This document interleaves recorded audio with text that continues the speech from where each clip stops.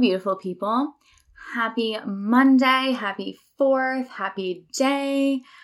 I have to say, now that I've done this for a hot minute, I have really, really enjoyed it. It's been really fun to hear, feedback from clients and friends and family. And one of the feedback pieces that I've gotten is that I sound pretty serious and intense for a podcast called Not That Serious. And I thought that was awesome. She's totally 100% right. So I want to give you a brief explanation. Let me make it clear.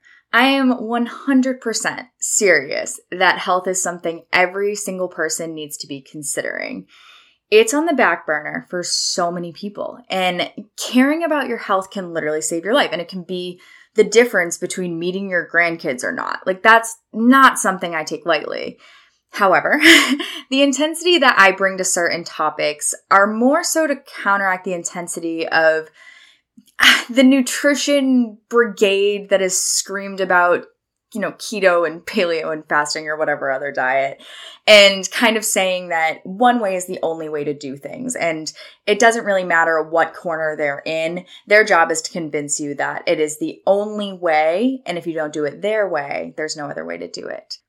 When people are really desperate to make a change and you hear that something is the only way, of course you're going to buy in. Then, if that way doesn't happen to be the right way for that person, they assume that they're never going to be able to reach their goals because that's what they were told.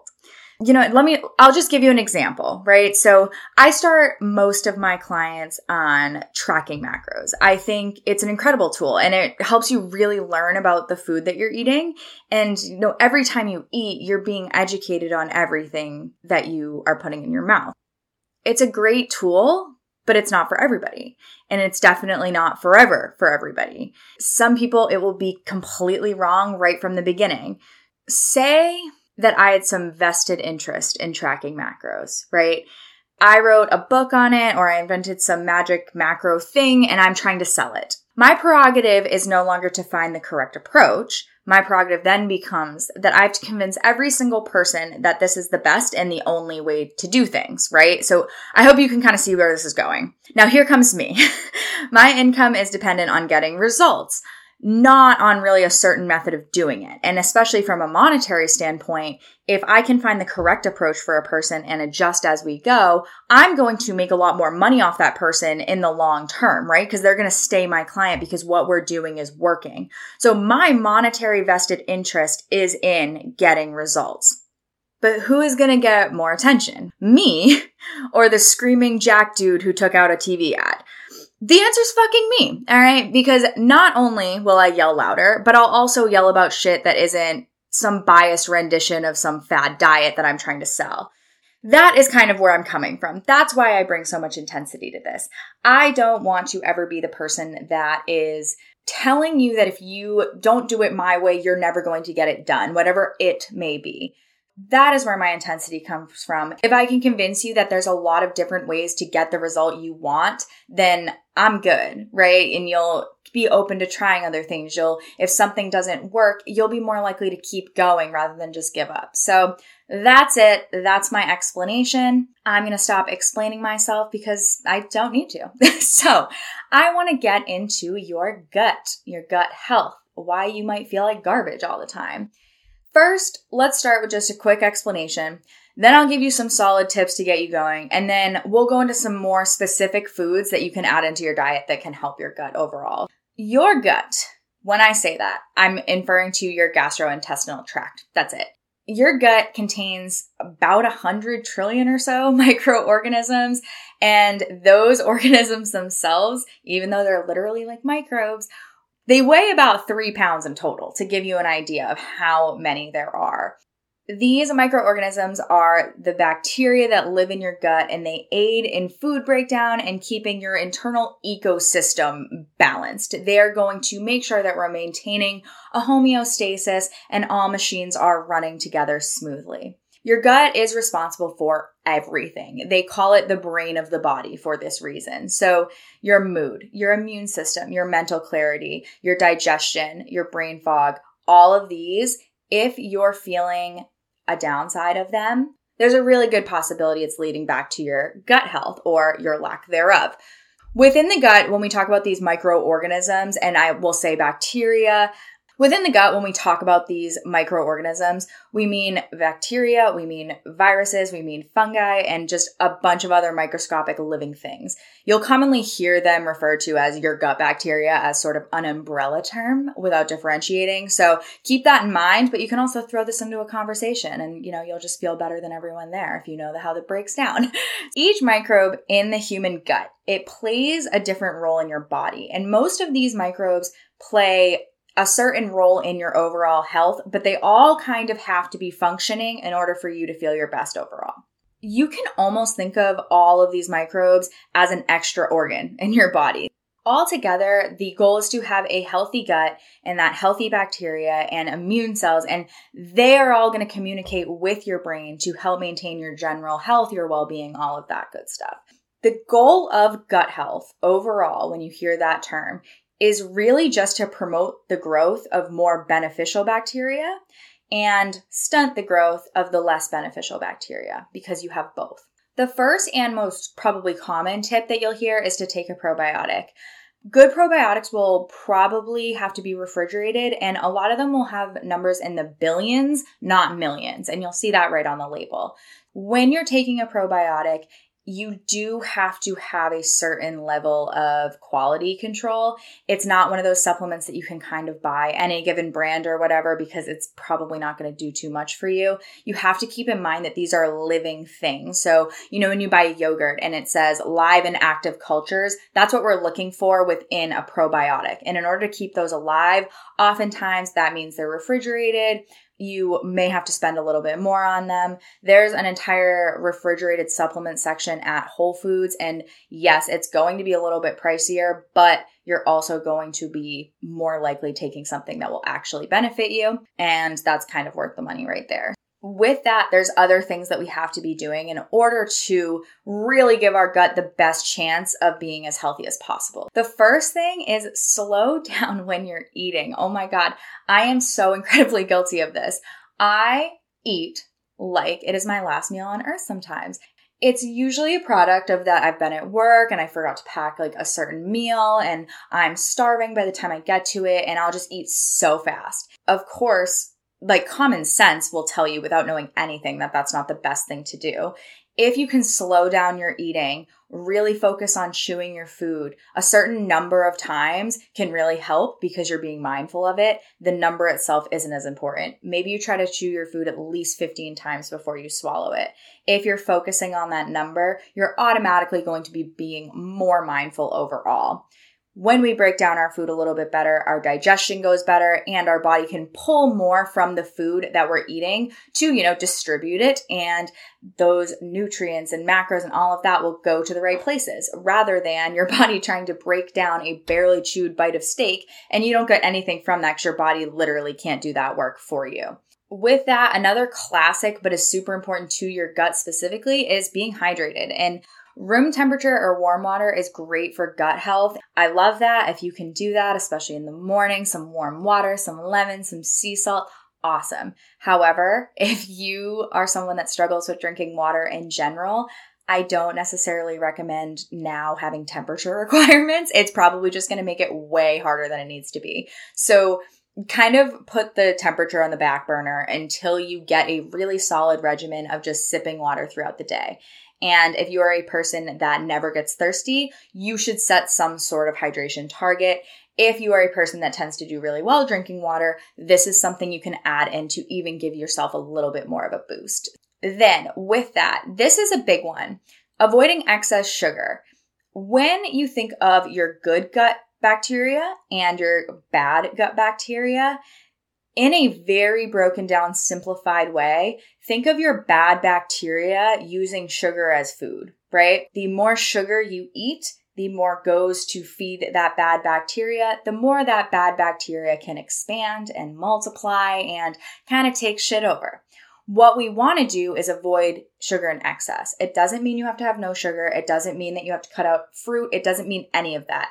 Do not go and stop eating blueberries because you listen to this podcast. I will come after you. I have never once seen someone tank their health because of fruit. So don't start with me. Other than that, excess sugar is just excess. It's excessive, right? You with common sense know if you're eating excess sugar. If you are eating 10 cookies, you're eating excess sugar. Don't make it that serious. Just kind of keep it in mind. It's one of those things that you're like, I ate a little bit too much sugar yesterday. I'm going to dial it back in. Oh, I want a treat. I haven't had one in a while. I'm going to have it. Moderation, people. Moderate.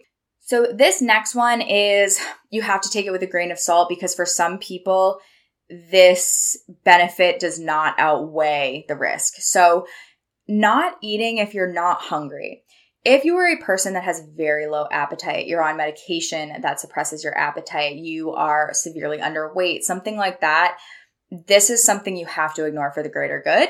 And there's nothing wrong with that. You may be a person that has to eat when you're not hungry because of a certain circumstance. And I am not kind of going to go against that.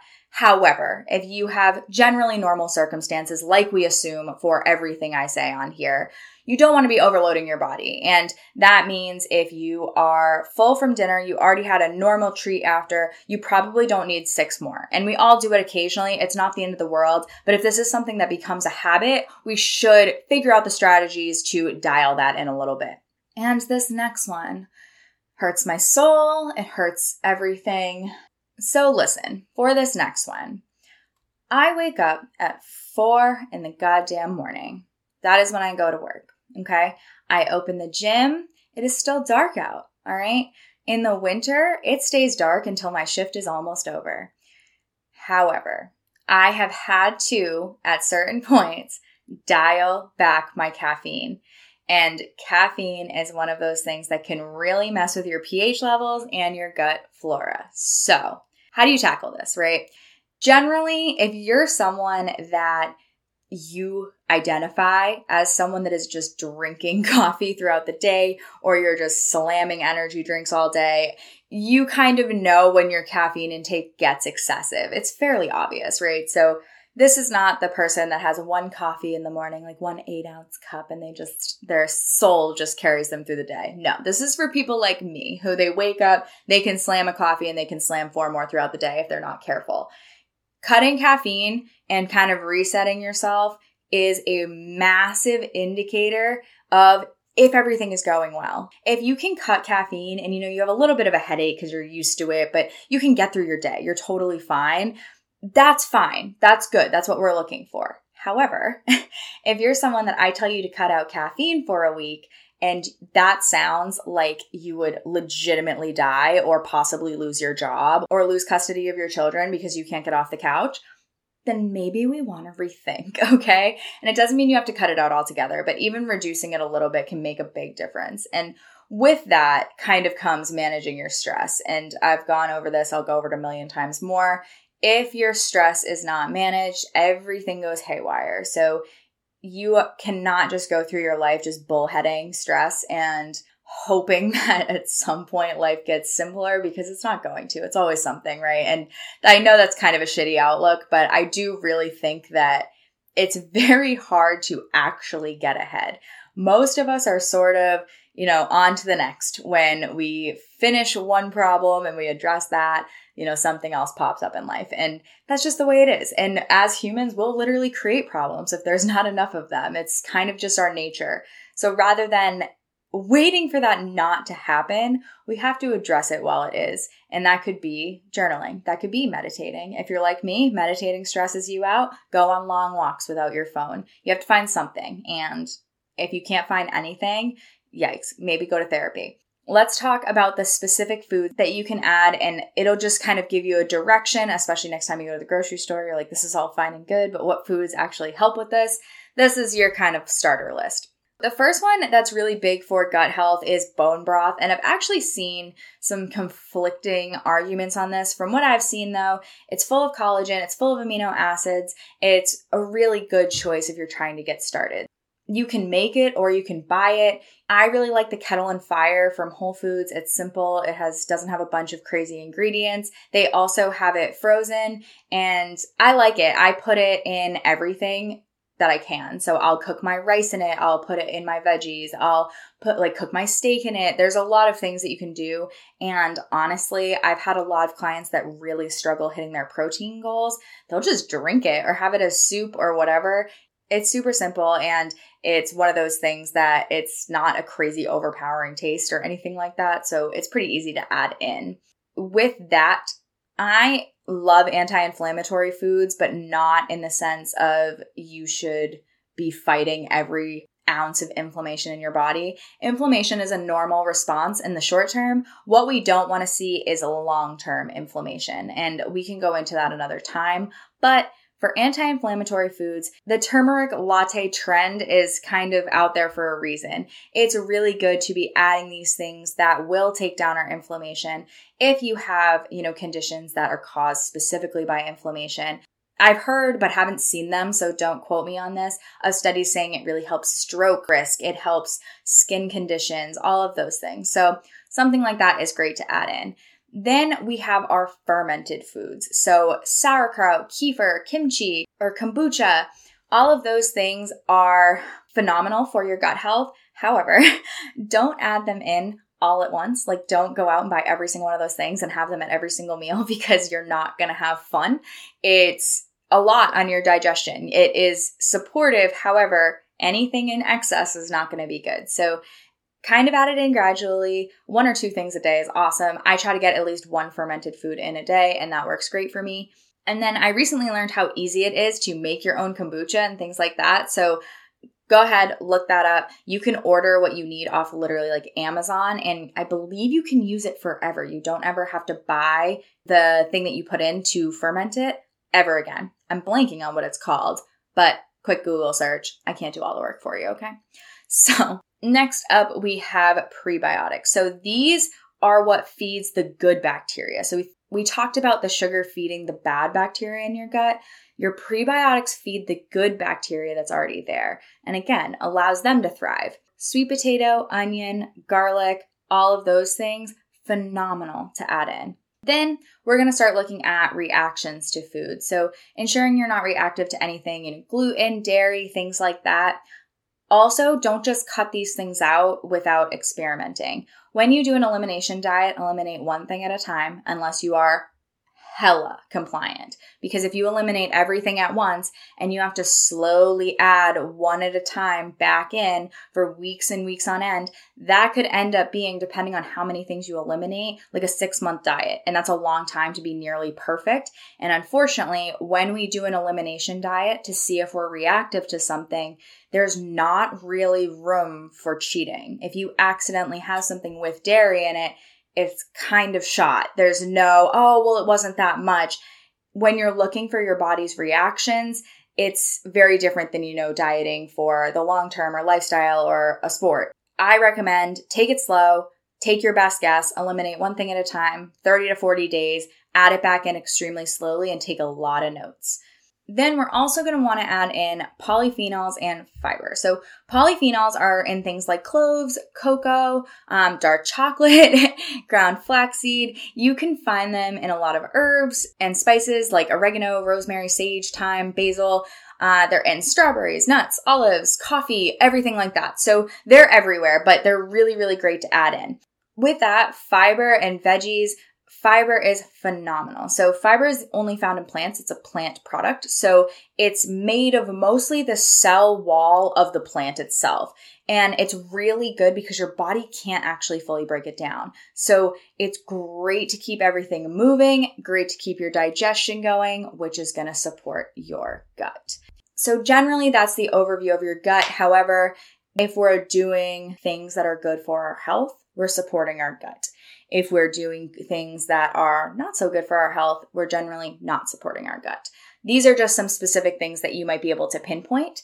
There's a lot of gut health information right now. It's definitely trendy. So there's plenty to look through. However, some simple changes are probably going to be your best bet. And if you find that your gut is really reactive, then you may need to go see a doctor that specializes in these things, because there are a lot of conditions that your gut can contribute to, and you don't want to be suffering for no reason. So again, thank you for listening to this today. If you could share it, if you could write a review, I would love it. If you can even just tap the 5-star button, I would love you for that. Otherwise, have a wonderful rest of your week. And next week, I have an amazing guest on. for the first time. So stay tuned for that. And I will see you next time, guys. Bye.